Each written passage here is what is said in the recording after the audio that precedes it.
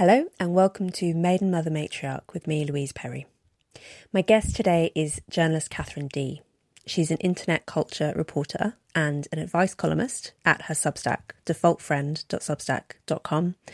She also can be found at the Washington Examiner, Tablet, The Spectator, Unheard, and many other places. Katherine has an encyclopedic knowledge of the internet culture, now the history of the internet, where it's taking us, the effect that it's having on the whole of our civilization. No, that's no exaggeration.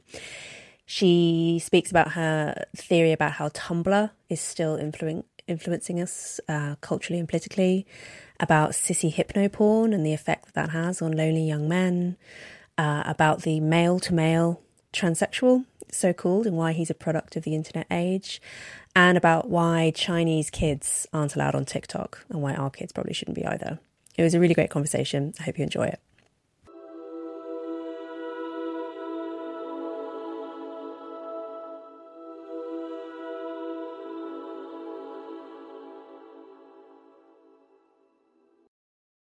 So, Katherine, I think the first time that I ever read you was in maybe 2021, and it was a post on your Substack called The Coming Wave of Sex Negativity, which made a massive splash in sort of weird corners of the internet and had a huge influence on me. And I actually write about it in the conclusion of The Case Against the Sexual Revolution, because I think your thesis is right, and a lot of people thought that your thesis was right, and that's why it was as widely shared as it was. Can you tell us about what your argument was? Yeah, so it's a trend piece, right? It's a trend prediction, and for like the last, it's been probably longer than 10 years, but the last 15 years at least, it's been very in vogue to be sex positive and continuously like pushing the envelope. Like Teen Vogue is instructing 16-year-olds how to, I won't, I won't even say. And I was like, the pendulum's got to swing. This, as millennials get older, this is going to become cringe-inducing. And how are people going to rebel? They're going to go the other way. And it's, it's not just it becoming cringy and sort of, I think a line I used at some point was like, it's like police at the Pride Parade, right? Where it's like it becomes almost too commercialized. There's also like actual, like knock-on effects of these kinds of behaviors becoming normalized and sort of like HRized, right? Oh, the sex bureaucracy. That's a great way to put it. Yeah. So people growing up with like older parents, for example, like what's the reaction to that? We'll have kids younger. There's so many different examples of this, and I think you actually cover quite a few of them in your book. So it's just like, you know what, this can't go on. We can't progress forever. At some point, it's going to start rolling backwards. Or that's one way, not necessarily linear, but that's one way to look at it. Mm-hmm. Although I think that one of the things that you mentioned in the essay, correct me if I'm misremembering, is that this is going to be like an intra-elite phenomenon. It isn't necessarily going to be society-wide. It's going to take place in the same social niche in which sex positivity also took hold. Oh, absolutely. I mean, these things like always sort of start in, the media class and the upper classes. I think the very confusing thing about the conversation about sex is like there's how we perceive sex, how it's sort of projected in the mainstream, how it's talked about and in media, and then it's what people are actually doing. So, like OnlyFans is a great example, right? Like we're all like, we are all cool with OnlyFans, right? Everyone knows someone who does OnlyFans, but like in actual practice, like a lot of guys would not feel comfortable dating an OnlyFans creator or, whatever the title is. But that doesn't mean that the culture hasn't sanctioned it. And that's, I think, what people are actually doing beyond sort of that media class or that sort of elite core is much harder to predict, at least for me. And, at least without like stats, than the conversation and sort of the trend and the zeitgeist around it. Do you think it's inherently harder to predict sort of trends outside of the media class, or do you think it's just that you're more tapped into the media class, so you're more perceptive? Yeah, it's harder for me, right? Like I think to make more robust predictions, I'd have to be like a sociologist or something, which maybe that's the next act. It's a question that I get all the time. Is there a sexual counter-revolution coming? To some extent, I think, well, if everyone's talking about it, then it must be. Like, that's a symptom of it happening, right? That people are constantly announcing it. But then I find it so difficult because obviously, you know, the nature of the internet is that we're all exposed to ever shrinking niches. And I don't know how much exposure I really have to sort of mainstream culture. I mean, it's interesting, actually, when I recently went on TikTok briefly. And when you go onto TikTok, you initially what they show you is basically what are the most popular videos local to you. So I just got like random British videos that were doing really well that day. And it was really striking to me how different it was from the normal internet content that I get served, because normally the internet content I get served is stuff that I have somehow chosen or has chosen me in terms of the algorithm or whatever. Whereas this was blank slate, like you are just someone based in London, here's what people around you are currently enjoying. And I found it quite alienating because it wasn't that it was bad, but it was just that it was so not what I was used to at all. And it was quite humbling because it made me think, oh, I actually don't really understand like the wider culture at all. I understand my slice of it. You probably actually understand it better than you think. I mean, the problem is like the speed at which these things move can be like very confusing, and like the groups that they move. Like, I think we have more of a monoculture than people realize. You know, like to get back to the sexual counter-revolution example, that's actually great because just now is the idea of like the trad wife. So sort of, you know, the grift that you and I are familiar with as being like almost over, you know, like we've seen it play out in so many different ways on Twitter. You know, that feels almost old hat now. Well, it's just hitting everyone else. It's hitting people who are not on Twitter. And you see TikToks of people like critiquing it as though it's just this new trend. So it can be difficult. So there's two parts of it. It's like, where in the trend cycle is this? Where is all the energy? Usually the energy is where the journalists are, right? And then how does the conversation about the thing, and everything's a conversation about the thing with the internet and mass media, differ from what people are actually doing? And it can be really, it's mixed. Like, they don't always match one another, and there's always a lag. So it can be really hard to talk about, like, the reality. And I think that people take that for granted, and they'll say someone, you know, they'll say like, I'm out of touch. Well, it's like, I'm not out of touch. It's just I'm talking about one part of the trend cycle, one group, and I'm making predictions on how this group is going to influence everyone else. And generally, it's like pretty right. The sort of area of Twitter that we're in, which is sort of, I think, anchored in like this alternative like media class, which has a symbiotic relationship with legacy media, does actually influence the rest of the culture. It just takes years to see the whole, you know, all of the dominoes fall. And then, I don't know, it's weird to think of interactions in that way, but that's the internet. So using the trad wife example, for those viewers and listeners who are not familiar with this yet, can you explain a little bit about sort of its earliest inklings online and then how it's in the process of migrating to the mainstream? Sure. So the idea of like a traditional wife has been sort of trendy online for a while, right? Like, you could find people who would use like, you know, hashtag trad wife, like 2013, probably earlier. That's like around the time it got on my radar. That early, 2013. Yeah. Because it comes from, you know, all these things start with like the real hobbyists, right? People who are really into it. But at some point, I'd say like probably like 2019 is like when you're really seeing it in like large numbers. It's like women who are sort of showing off this like almost like 1950s inspired, you know, home life, right?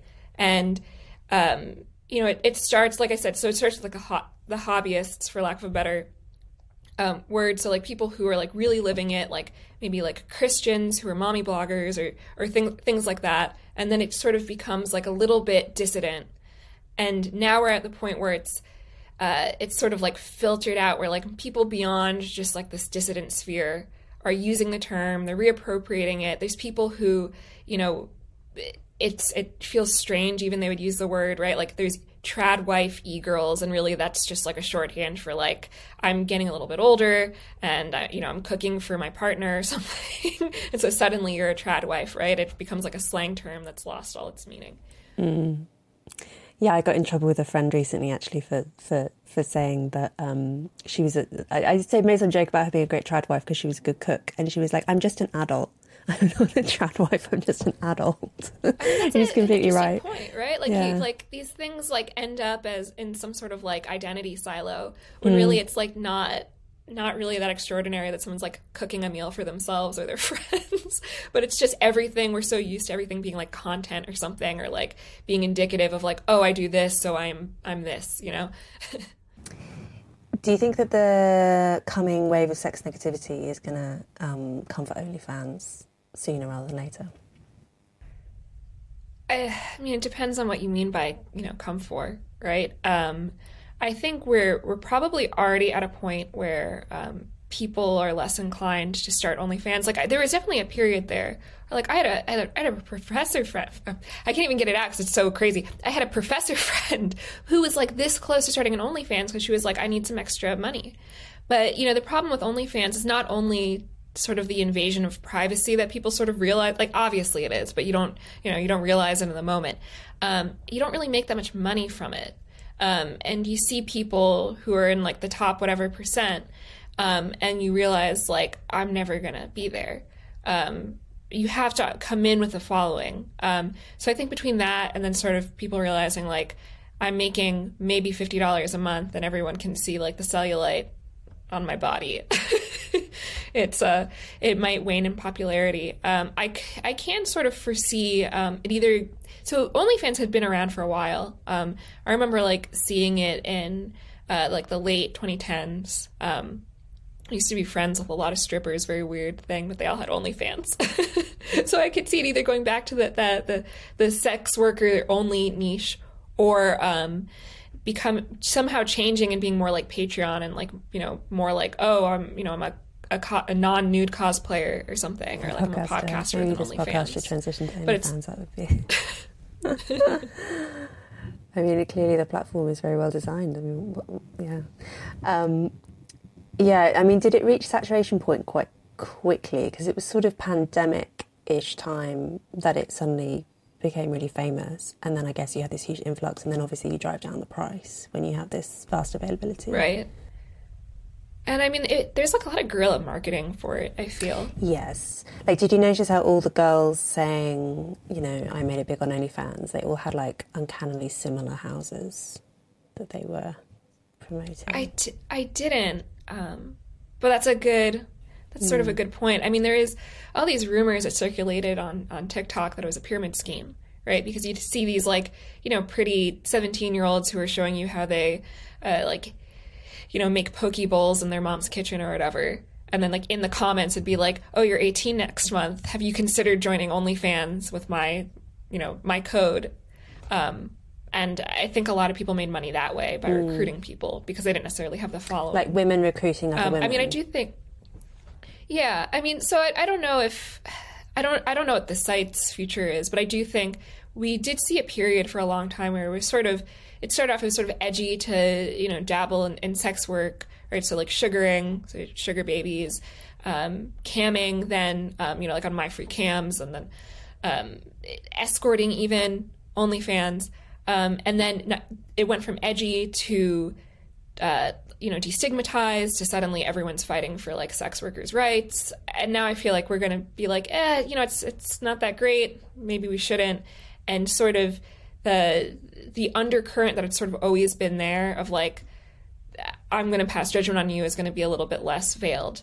There's going to be a little bit more open judgment to people who make that choice, and it'll be more of a marginalized position. And I think a lot of that also is from, sex workers themselves who are kind of sick, who are survival sex workers, and this is their only option for whatever reason.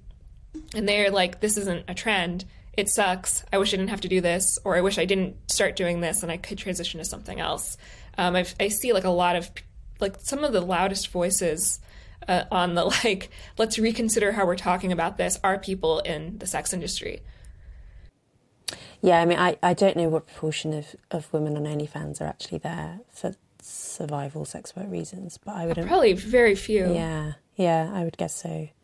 But then who knows? I mean, as you say, the whole platform is incredibly mysterious, possibly by design. Because it kind of, I guess it makes money from just creating a huge amount of content.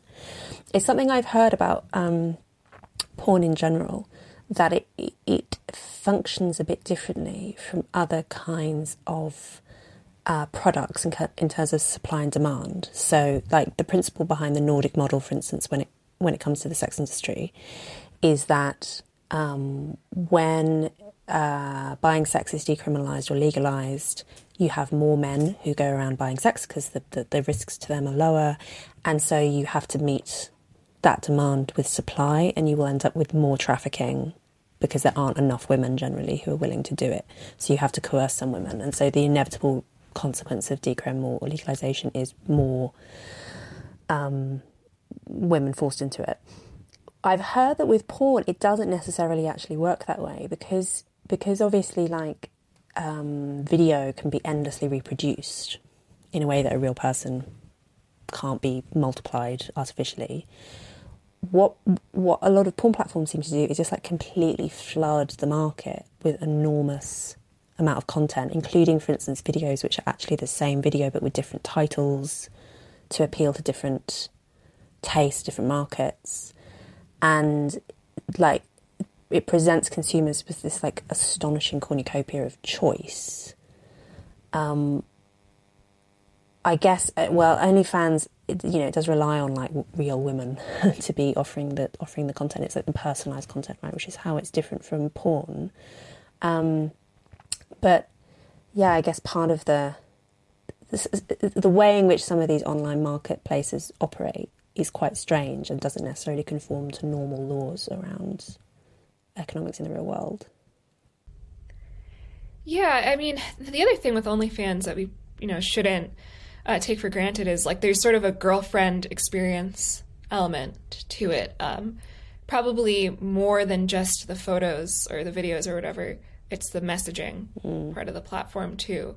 And that's why a lot of people aren't successful.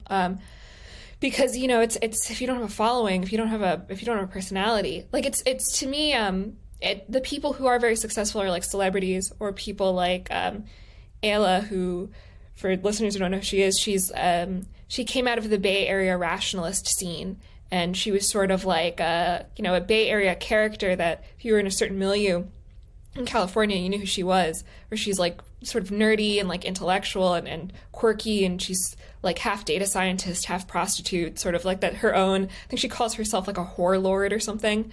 But it's like, is she producing the most eccentric or the most innovative or even the highest quality content? No, but she's a character who's part of a scene, and that scene has a certain number of people, so it creates demand and that way.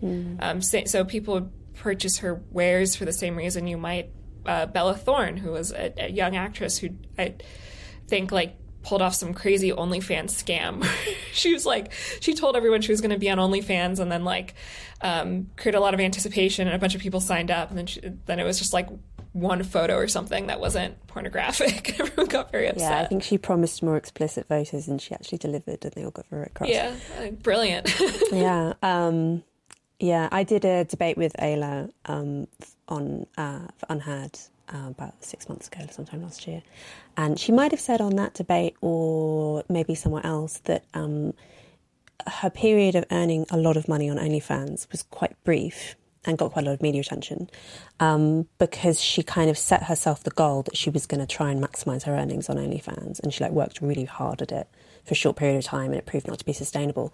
And a massive part of what she was doing to increase this engagement and her income was doing all the girlfriend experience stuff, like lots and lots of back and forth comments with customers. I mean, of course, the really successful OnlyFans creators are not actually replying to any of this themselves, right? They have like an assistant, yeah, like some bloke in the Philippines who's replying to the messages. So it's all completely fake. But I mean, I think that's part of why, people say is AI going to displace, like, OnlyFans creators or porn stars? And, like, maybe sometimes, right? I mean, certainly with porn, I can see that happening. But something like OnlyFans, there's this, like, glimmer of hope, like, maybe the stripper likes me, right? It's like, you can't have that with AI. There's that famous story of people sort of projecting onto Eliza, which was it was like sort of a proto-AI therapist in the late 60s or 70s, I think. But I think, like once you're getting into something as complex as like conversations with creators, even if you know in your heart of hearts nothing's going to happen, it's that like 0.1% chance that like you're going to get to take the e-girl home that keeps it going. And clearly in Ayla's situation, I mean, that was the revenue driver. And then sometimes you do. Sometimes the OnlyFans girl does marry you or something. We've heard of that happening. I've never heard of that. Yeah, I've heard like, I don't know, maybe a handful of stories. Non-zero number TV of talks times. back. Yeah. Yes. To my knowledge, I've never actually met an OnlyFans like customer, but presumably there must be many, many more of them than there are creators in order to, They lurk among us. I guess they must do, yeah. Unless maybe they subscribe to loads of different... I mean, this is the thing. It's also true of the sex industry in general. We generally talk so much less about the Johns and talk so much more about the sellers of various kinds. That classic thing of like any kind of news story about prostitution, it will be a photo of a woman's legs in high heels and fishnets and right. It's never a photo of like the hideous paunch of the male sex buyers. And the same is true of OnlyFans. We just almost never hear anything about them.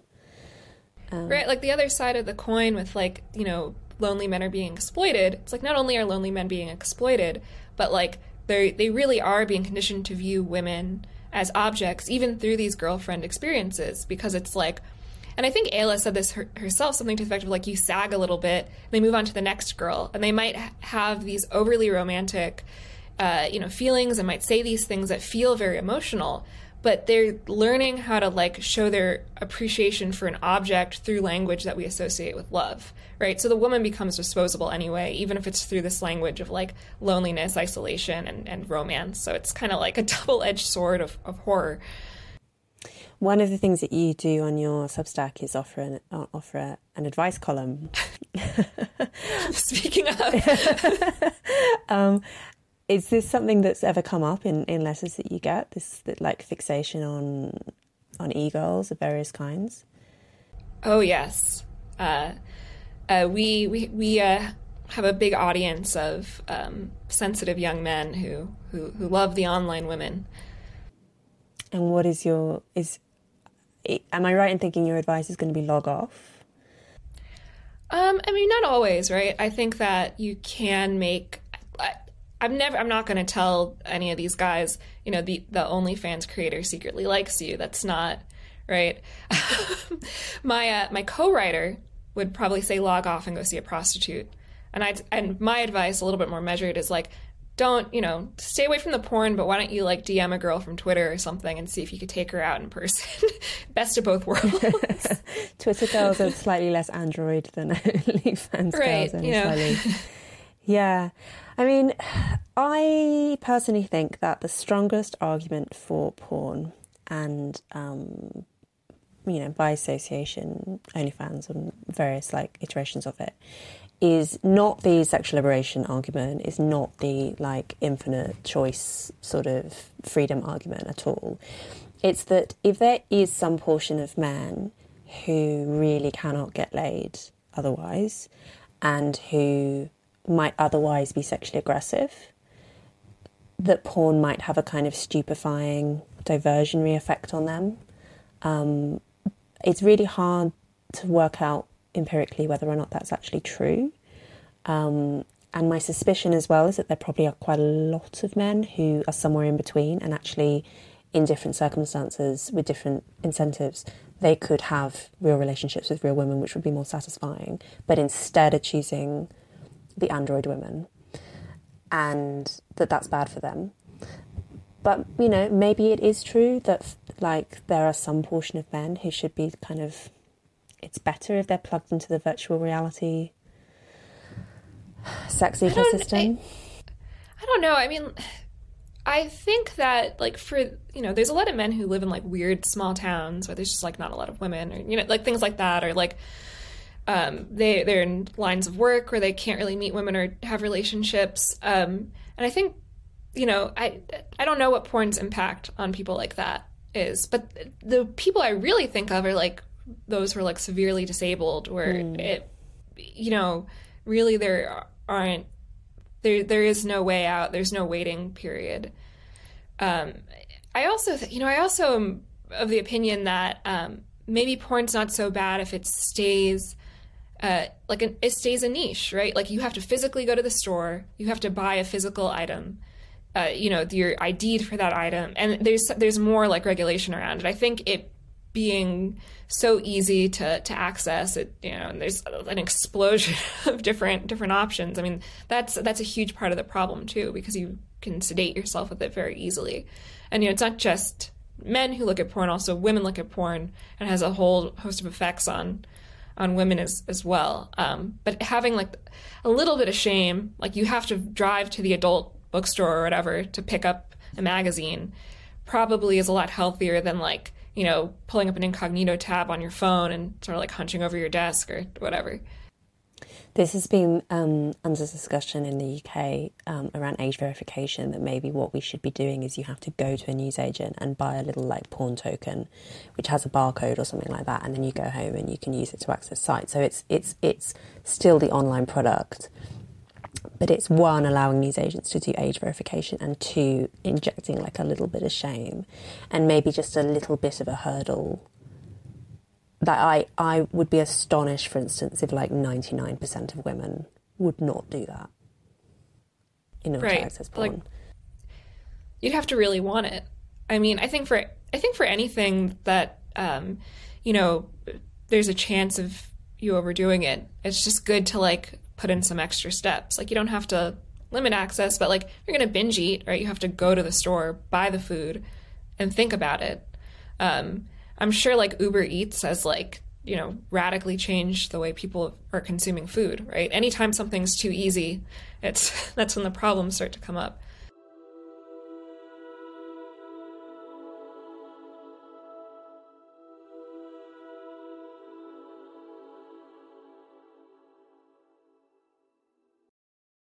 Maiden Mother Matriarch is brought to you by Keeper, the world's most advanced matchmaking solution. Now, many of you will know that I'm normally extremely suspicious of dating apps like Tinder and Bumble, which tend to produce repeat customers who must endure endless, miserable hookups and short-term relationships without ever finding a spouse. Well, Keeper is a completely different kind of service. Its algorithm prioritises immediate attraction, but also, crucially, long-term compatibility, because forever is the goal. Everyone in the Keeper matchmaking pool is there because they want to find a spouse. Using psychometric tests like Big Five, IQ, and masculine and feminine polarity, Keeper can accurately predict who you're going to have the strongest chemistry with.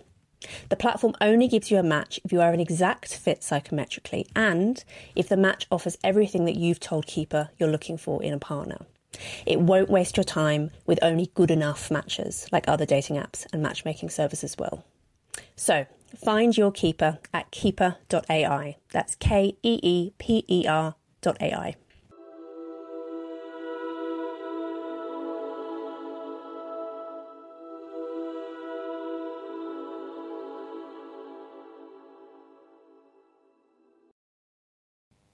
In terms as well of the amazing variety of porn available, the fact now that even, I guess, in like 20 years, you've suddenly had this explosion in options available that was never available in Playboy or whatever, right? But now every fetish you can possibly imagine, and some that you can't, are available on the internet. I see this unambiguously as being a bad thing. I mean, I guess that the more sex positive view of it would be that it's good to provide stimulation for people who have weird interests. There's nothing wrong with having weird interests as long as they don't hurt anyone. But then my suspicion is that actually the internet is creating these interests in people who wouldn't otherwise, I mean, it's long term, it's bad for the people with the weird interests, right? Because the floodgates open and it dilutes the product. And also there's always a sense of community, especially on like the early internet or on some of these more fringe things. And as they become more commercialized or again, like diluted, it's bad for the people who like really they're on the fringes and maybe they belong there, right? But yeah, definitely with you on the internet creating some of these interests, because you're novelty seeking at a certain point, like you're gamifying getting off, and the vanilla stuff becomes old, and then you move on to like BDSM, and that gets old, and then it's like, well, what if, I don't know, whatever the next thing is, right? Then that gets old. So it's kind of hurting people from a bunch of different angles.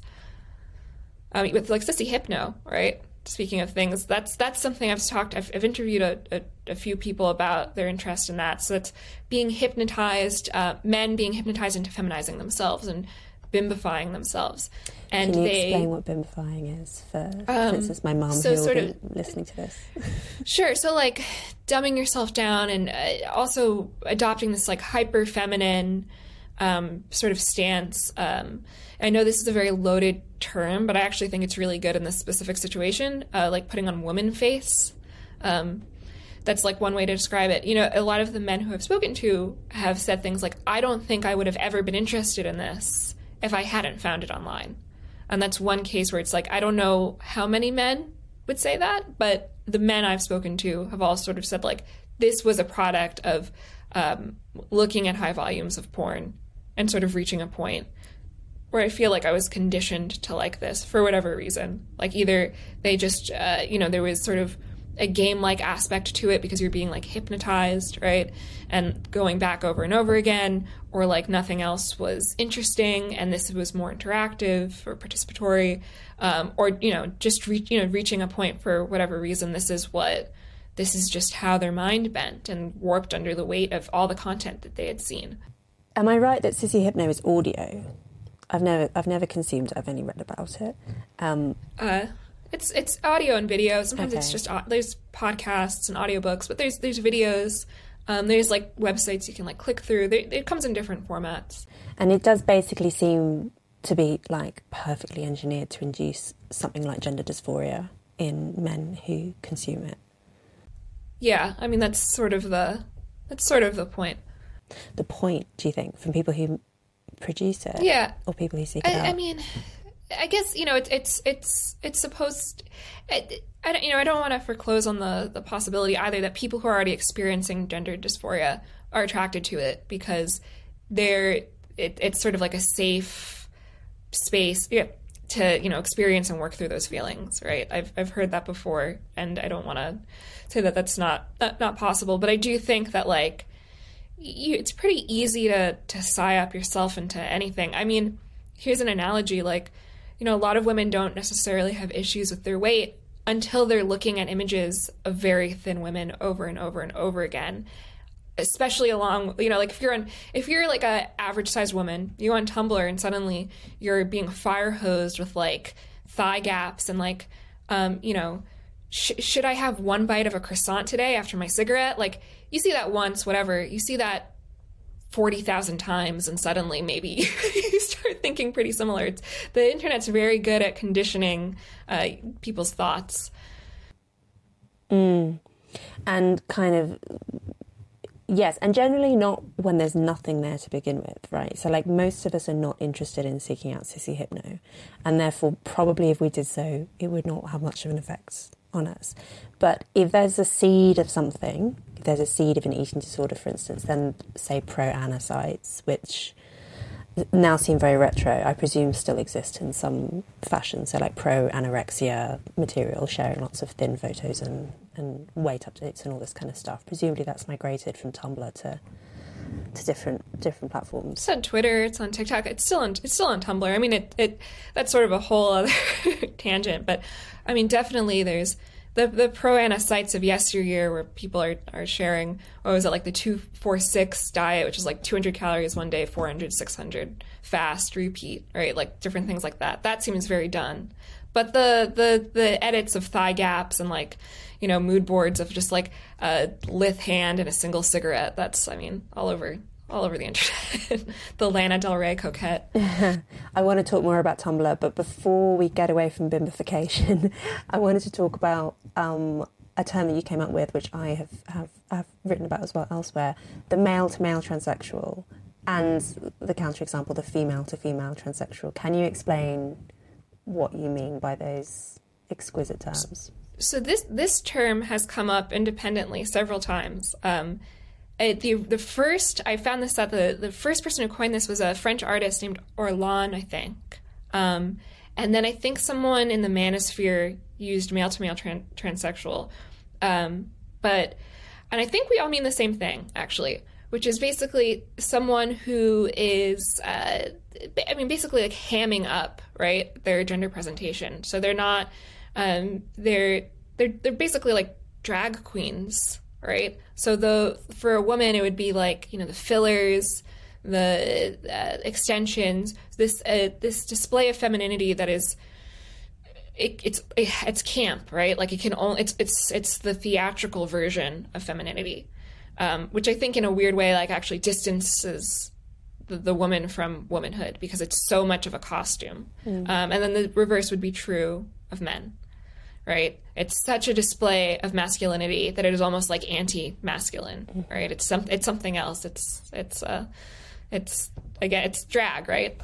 I wonder how much this interacts with economic status signaling as well, because I think it's not a coincidence that the women on whom you often see kind of obvious lip fillers, like the duck lip kind of effect, are often women who are kind of middle income, so they can afford the £300 a year or twice a year or whatever it is that fillers cost, but that's quite a lot of money for them to be spending. Whereas for very rich women, £300 once every 6 months is trivial money. So they're not interested in like displaying to other people the fact that they get lip fillers. Whereas if lip fillers are like a genuine status symbol in your peer group, you're going to want to make it look obvious that you've had lip fillers, right?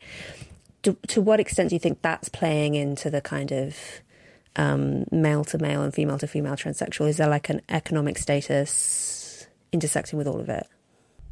I think in both cases it's about insecurity, right? Because you definitely see, like I'm from Palm Beach, right? And there's a lot of wealth there. And you definitely see the duck lips, right?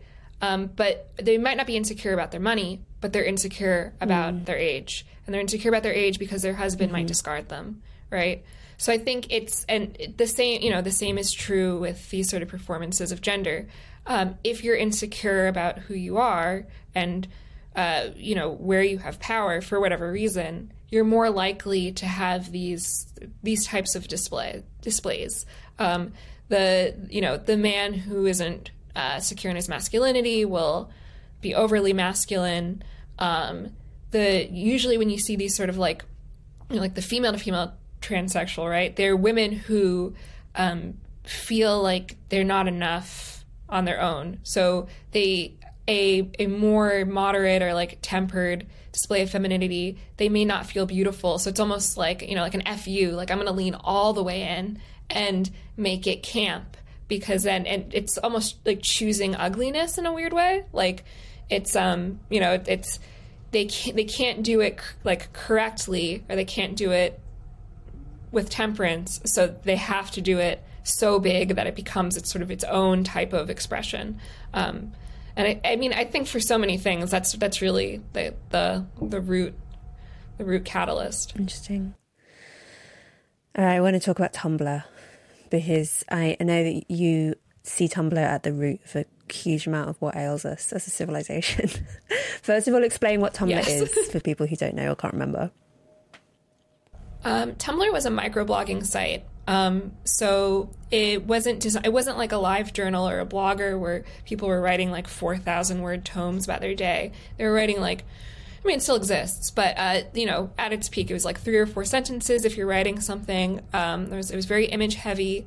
It had sort of like a feed like you would have on, Twitter, where, everyone's posts you would see it in one, in one stream.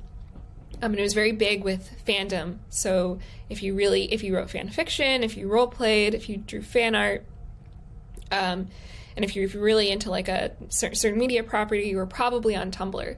And it started in 2007, if I'm remembering correctly. It peaked 2011, 2012. Is that slightly predating Twitter? Yeah, I think Twitter was 2009. And Twitter didn't really get big until a little bit later. But Twitter had different audiences, right? In 2013, I think Tumblr was the #1 site for like the 13 to 18-year-old age bracket. So it was really for teenagers. 2014 things start to taper off, but then you have sort of a second wave of Tumblr popularity, 2014 to 2017. At some point, they banned porn. I think they banned porn. I think I lived in Boston when they banned porn, so it might have been 2015. And that's when the demographics started to change, and it got acquired, and the website started to change. And now it's sort of, there's ruins. People still use it, but it's not the popular place it was in the early 2010s. And why do you think that Tumblr has such explanatory power in looking at the place the culture's in right now? So a lot of what we would call like wokeness, right? It wasn't created on Tumblr, but it was sort of like germinated on Tumblr, was introduced to a lot of young people. So the working theory as like wokeness went more mainstream was like, we sent our kids to those colleges and they came back, with their brains fried. But I interviewed like hundreds of people, and for things like privilege or different terms around gender identity, they learned it from Tumblr. And I think that very online teenagers brought these ideas to their university classrooms, and between that and journalists scraping Tumblr for content, like BuzzFeed journalists, sort of like lower tier, back when freelance writers were trying to create clickbait, and it was like $50 a pop or whatever. That's sort of how we had this explosion of wokeness. That was the lab leak. Again, not that these teenagers invented it. I know a lot of these things come from academia, but they come from like grad school and sort of like the outer reaches of activism and things that your average they had stayed contained for as long as they stayed contained for a reason, right? But what popularized them and what catalyzed the spread was Tumblr, was the people on the fringes of academia or activism or leftism or whatever posting to Tumblr, and teenagers taking that and going wild. And the vehicle of transmission, like how these two groups met each other, I suspect was fandom. So Harry Potter, Supernatural, Doctor Who, those adult nerds love that stuff, but so do kids. Do you think there's something about wokeness which is particularly appealing to that kind of Tumblr ecosystem? It encourages, I guess, quite a lot of classification.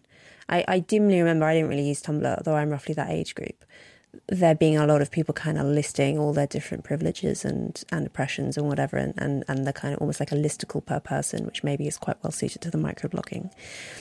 Is there something else as well about wokeness, do you think, that flourishes in that environment? Yeah, I mean, I think it's a lot of people who feel, they feel invisible. This feels so cliche to say, but like they feel invisible in their day-to-day lives. I mean, it's the same reason why like a 14-year-old would be a mall goth, or would affect an eating disorder, or maybe even like self-harm. And all of these things have gone through cycles of popularity. And sometimes, right, sometimes your 14-year-old really does have an eating disorder, or really is self-harming. But a lot of the time, it's just a way to sort of express their angst and their feelings of not being seen, or like not having an explanation for like much more ordinary pain, right? Like somehow it gives them more purpose. I mean, the problem is when, I think this is time immemorial. That's just the age group.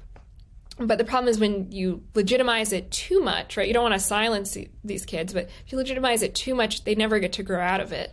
mean, eventually we all realize we're not the most special person in the world with the most special problems, and we mature.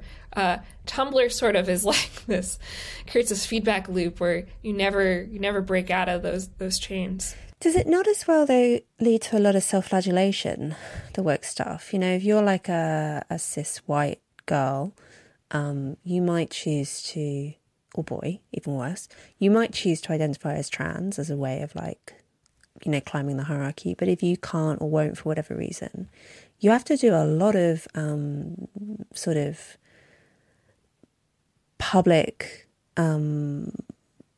like bowing before the hierarchical system and so on. And I wonder if this is one of the things that's contributing to the famed mental health crisis among young women, that everywhere they go, they're having to sort of debase themselves before this political ideology, which maybe serves their self-esteem interests sometimes, but very often doesn't. Yeah, I mean, that's definitely true. I mean,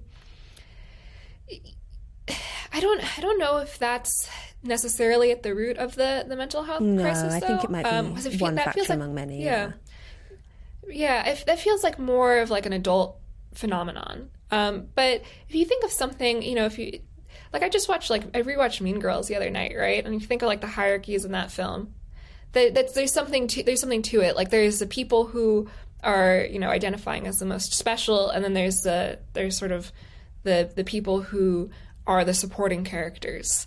And that's definitely like one way to be like a supporting character, is to self-flagellate. But it's, of course, that's its own sort of expression of angst, especially if you overdo it. And so these are kids who I guess now are in their mid-20s to mid-30s, perhaps. And they're now reaching the point where they are having some influence in their professions, potentially.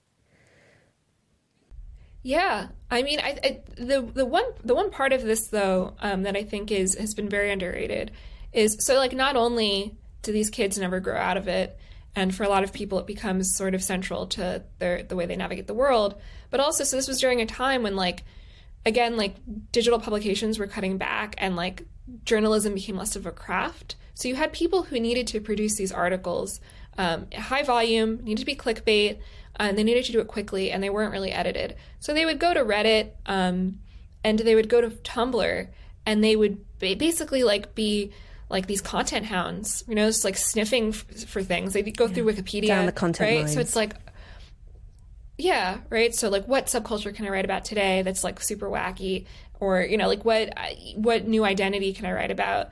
And for a while, that was really that, you know, that people were curious. I mean, I remember myself, I would like go through Wikipedia and I'd be like, all right, what has no one written about yet? Like, what's sufficiently weird that I can, you know, I could spin into 800 words. And I think that, you know, that legitimated a lot of these ideas that may have, you know, only belonged in these like small conversations on Tumblr. And there's people are starting to go back and like sort of like retroactively like document this. But like, if you look up the origins of Latinx, for example, right, and it takes a while to find all the sources. When it first got introduced in the mainstream, it was being introduced as this label came out of the blogosphere, right? You know, this is where it comes from. Someone in, you know, first seen in a blog, then seen in an obscure academic journal, and then suddenly it's like showing up in, you know, these like clickbait articles, right? In between that is Tumblr. So in that instance, you think it went Tumblr then academia rather than the other way around? Yeah, I think it was in a blog, right? Like, not necessarily Tumblr. I think it was in a blog, someone who's probably an academic, then you know, the term was being used, people liked it, it ends up in an academic journal. You know, probably someone who is like, you know, looking up identity stuff or whatever, like, you know, identity was sort of like a hobby interest of theirs, ends up on Tumblr, and then it sort of spreads and becomes like a part of online speech. And then suddenly, you know, everyone's using it. Oh, it must be right. It sounds right. It sounds like what people want. And it, it ends up being written about and legitimized. And initially it's very cool. And then, of course, like, once everyone's nan is saying Latinx, it's not cool anymore. And you have to move on to something else. That's, the nature of subcultures. I can't remember who wrote this theory, so I can't credit them. But you may have come across this idea that the reason why you see these sudden watershed moments in the culture, 2020 being the sort of the crucial one for wokeness, is not just because of the events of 2020, the George Floyd's death. It's because it's when you reach a certain crucial saturation point of a particular generation coming into positions of greater seniority. So something like, the New York Times, for example, is dominated at the very top by liberal boomers, but you have this huge number of much more junior members of staff in their 20s and early 30s maybe, who are Tumblr kids who've come of age in this period and have imbibed this belief system, but they don't really have that much influence over the publication because they're too junior. But when they reach the point where some of them start getting promoted and there are like enough of them in the organisation and that they have real power and they can actually exert influence over their bosses, suddenly it appears as if this like ideology has appeared out of nowhere. It hasn't appeared out of nowhere. It's just that the generation who hold to it have suddenly reached an age where they can let it play out in real life.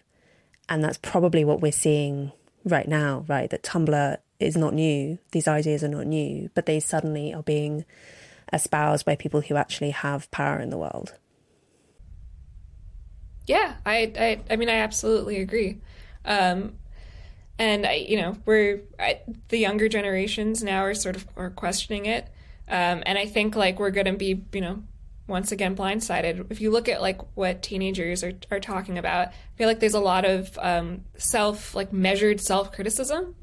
A lot of these ideas, like people aren't necessarily abandoning it, but like a lot of like, maybe we went too far. Like not full like dissidence, but definitely like, nope, this made my middle school years hell, and I'm reconsidering now. What do you think is going to be the next thing? What is, you hear about Gen Z being surprisingly right wing, for instance. Do you think that's true, or just for the boys?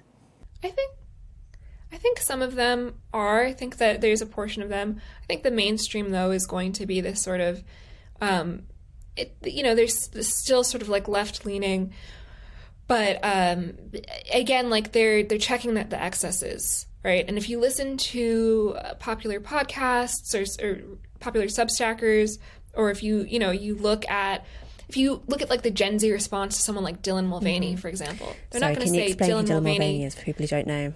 Sure, Dylan Mulvaney is a trans woman who started tracking. She came into popularity by saying day one of girlhood, right? It was a viral TikTok. And she got all these like brand deals and, like it just blew up, right? And has become like a minor celebrity. And has a kind of Audrey Hepburn, sort of look. Yeah.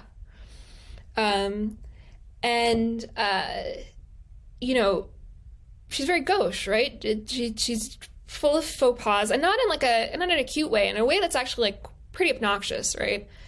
Now, a millennial might have been like, well, don't misgender her. Trans women are women.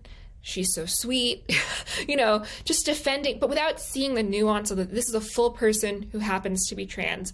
Millennials granted this grace, if you will, to Caitlyn Jenner, who everyone hates for being a Republican, but right. But I've noticed like a Zoomer would say, well, F that. Dylan Mulvaney's really annoying and is self-centered, and I don't care that she's trans. You don't have to attack her on that basis, but like also like, why don't we not make a mockery of womanhood? And there's this, and the criticisms are not like it's not like a return to like a more traditional notion of gender necessarily, but it is sort of like we don't need to support this person just because of their identity status. And there's all these other criticisms I've noticed that have become popular without necessarily being politicized. Like, for example, with gender reassignment surgery, it's like, actually, this is really dangerous, and maybe we shouldn't be like pushing it with reckless abandon, and people are like ruining their ability to experience orgasm, and and there's all these like health issues. And I think that's sort of going to be the mainstream position. Like, we went way too far. This like uncritical acceptance of these things was a huge mistake. We don't have to tell trans women they aren't women, but we also like don't have to just be like anything goes. Yourself, and what you self-announce is 100% correct. And I think that's going to be sort of, you're going to have this counterculture of rebellion, right? But the more mainstream fare will be this, and there will be certain qualities adopted that's seem maybe more trad, like a suspicion of like hormonal birth control. I think just in general, what I'd say characterizes as like not accepting things without question, right? More critical thought, which is sort of trending. We've sort of been going in this direction in our own weird way for a while. So how do you think the coming sex negativity is going to slot into this? Is it going to be mainstream, or is it going to be a kind of strong countercultural thread? I think it'll be both. I think there is a way in which it can be like interpolated into the mainstream. So like the questioning hormonal birth control, being more prudent about your choices, like again, like this era of like criticism and critical thinking, and then the counterculture. I think there will be like there already is, right? A strong sort of like a more open rebellion against it. Like the mainstream iteration wouldn't be quite as like judgmental or quite or have quite as much of a conservative veneer. I think like I don't think it's going to be long until we circle all the way back, and the counterculture is really just like we're back to where we were when you and I were younger, where being like sexually eccentric has regained its coolness. It's been on a sixpence within like a decade. I mean, I guess it is kind of the nature of the internet that you end up with enormously speeded up fashions, which also are global in a way that they never would have been historically. Yeah. Like, I was reading recently that one of the strange things about early 19th century fashion is that there weren't very many people who lived in London. So if you were one of those people and you're fashionable and you're going into, Piccadilly and walking down Burlington Arcade or whatever, you're very likely to literally see Beau Brummel, like, regularly, the most, one of the biggest celebrities in London, because there just aren't that many Londoners. So like your chance of crossing paths is quite high. And that's the way that people transmit fashion, by actually seeing other people wearing these things. And then it kind of slowly moves out to the provinces and so on. Whereas now it happens at the speed of light on TikTok. Yeah, it's so quick. Not everything is quick, but especially like more like material trends, right? Like food trends, fashion trends. This music that moves very, very, very quickly. Although I will say sometimes I question if it's quite as quick as it feels, because there's been like a few things I've sort of like bookmarked that I've noticed, I've seen like explode sort of over like a period of years, right? Like one really weird example of this is when I first like really started using TikTok in 2019, it was a trend to wrap pickles in fruit roll-ups and cover it in chamoy, which is like a weird kind of sauce. I don't know if it's in the UK. And then tahine, which is sort of like a spicy seasoning. Freeze it and eat it. That is not cross the Atlantic to my knowledge, and I think that's for the best. Yeah, really weird, right? And so we're now 2023. So, okay, so people everyone does videos trying it, okay? It doesn't quite die. Suddenly small businesses are selling these pickles and different flavors, right? It's not just the fruit roll-ups and the chamoy. There's different iterations. Maybe we wrap it in cotton candy, right? And people are buying from these small businesses. And then suddenly it's like in San Antonio, there's like a pickle shop where you could go customize your own pickles. And it's, that now we're in 2023. So like that whole, I could be wrong, right? I haven't like extensively researched this pickle trend, but like that whole like life cycle of these pickles has like, taken us through several years. And I wouldn't be surprised if we get to the point where it's like, on the Today Show or The View or something, they're like, oh, have you heard about these pickles that like everyone's trying on, or it's like a Bon Appetit recipe or something, right? And that's actually like a pretty long time for something to develop before it's like, it's like frozen yogurt and it's like we all ate it and now it's like, who cares? What the hell is that? So what's the kind of time span do you think that we're seeing from something emerging first among the coolest kids on TikTok until like everyone's parents have heard of it? I don't know. I haven't been, I haven't seen the end of the lifespan of like these pickles. It could be a decade. For all I know. In terms of other things as well, though, I mean, is there are we talking years, would you say, actually, rather than, Oh, absolutely. Yeah, definitely years. I mean, there's certain things that the turnover seems very quick, especially with fashion, which is, you also see analyzing micro trends is itself a trend. A very lucrative trend if you work in a fashion business. Yeah, right? And I think that's sort of a response to like the turnover is so quick for certain things. But there's other things that have more longevity. Like the way we consume music is totally different. We're definitely like in a curatorial phase with music. And by that I mean like things get sort of like pulled from the archive and repopularized for a short period of time and then go dormant again. But, like what we wear, how we wear makeup, these things seem very, very quick. But what we eat, also very influenced by the internet. That seems, I mean, this is true in other parts of the internet too. Like look at, the carnivore diet is something that has had many lives. Keto has had many lives. Like people getting into raw milk or like diets that are more hormone conscious. Like there's Repeat. It travels all through like different subcultures and niches, and it's not just a like dissident Twitter thing. It might also be, on TikTok or like in normie Twitter or like, more normie media outlets. So I mean, there's I don't know. It's a confusing landscape. Why do you think that TikTok is now the really popular platform for young people, and generally millennials are not to be found on TikTok? If they're there, they're very confused. I don't think that's true. I think it's popular with all age groups. Yeah, I see people of all ages on TikTok all the time. I guess that TikTok has a slightly different skill set to be good at it from, say, Twitter. A lot of writers on Twitter, because obviously writing lends itself to pithy tweets. Yes.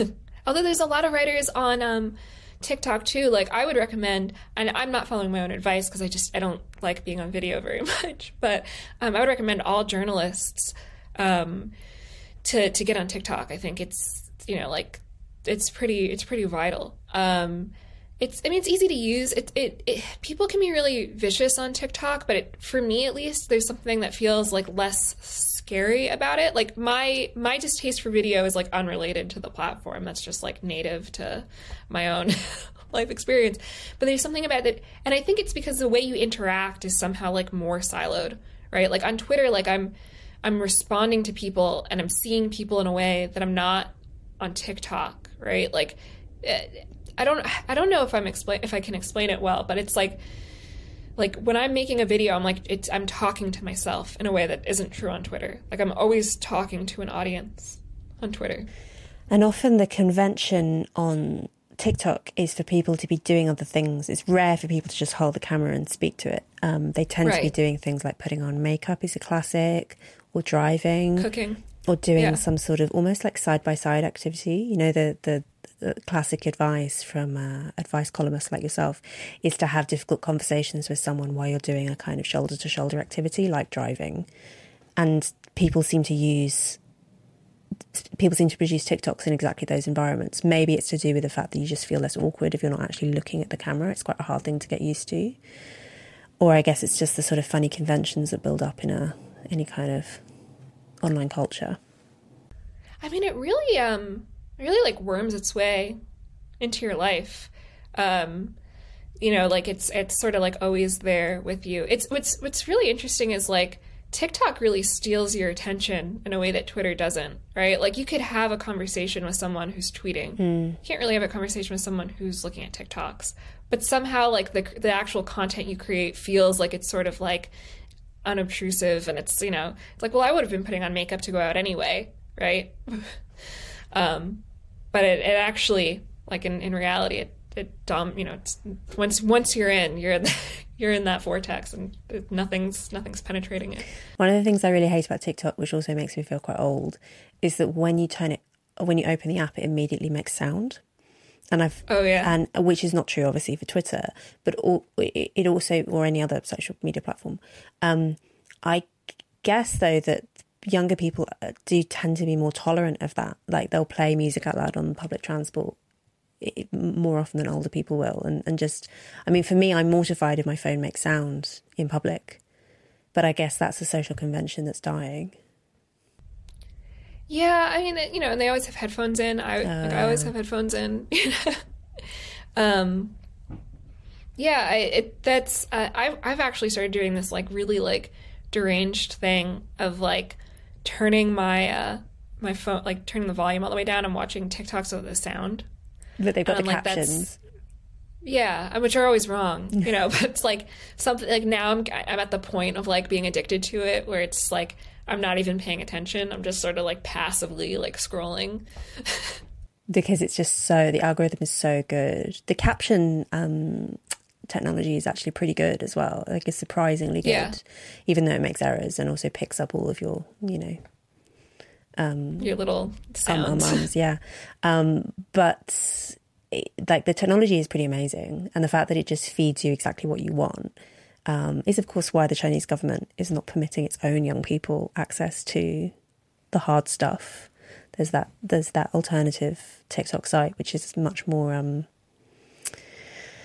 suitable for children and much less addictive, which Chinese children are actually allowed access to. I wouldn't be surprised if we found out it was like an op all along. And there's so many weird things. I mean, I embrace it. I think, you know what? I think that's a beautiful note to end. And then we're at about time. Katherine, where can people find you on the internet, that awful place? You could find me at defaultfriend.substack.com. And all the many articles I write for other outlets are always going up there. So awesome. And you also have your advice column up there as well, right? I do. Fantastic. And you're on Twitter, you're on TikTok. People can find you in all the usual places. Well, not really. I'm private on TikTok, and who knows if I'll be back on Twitter by the time this airs. We'll see. Okay. No suspense. Katherine, thank you so much for speaking with me. Thanks for having me.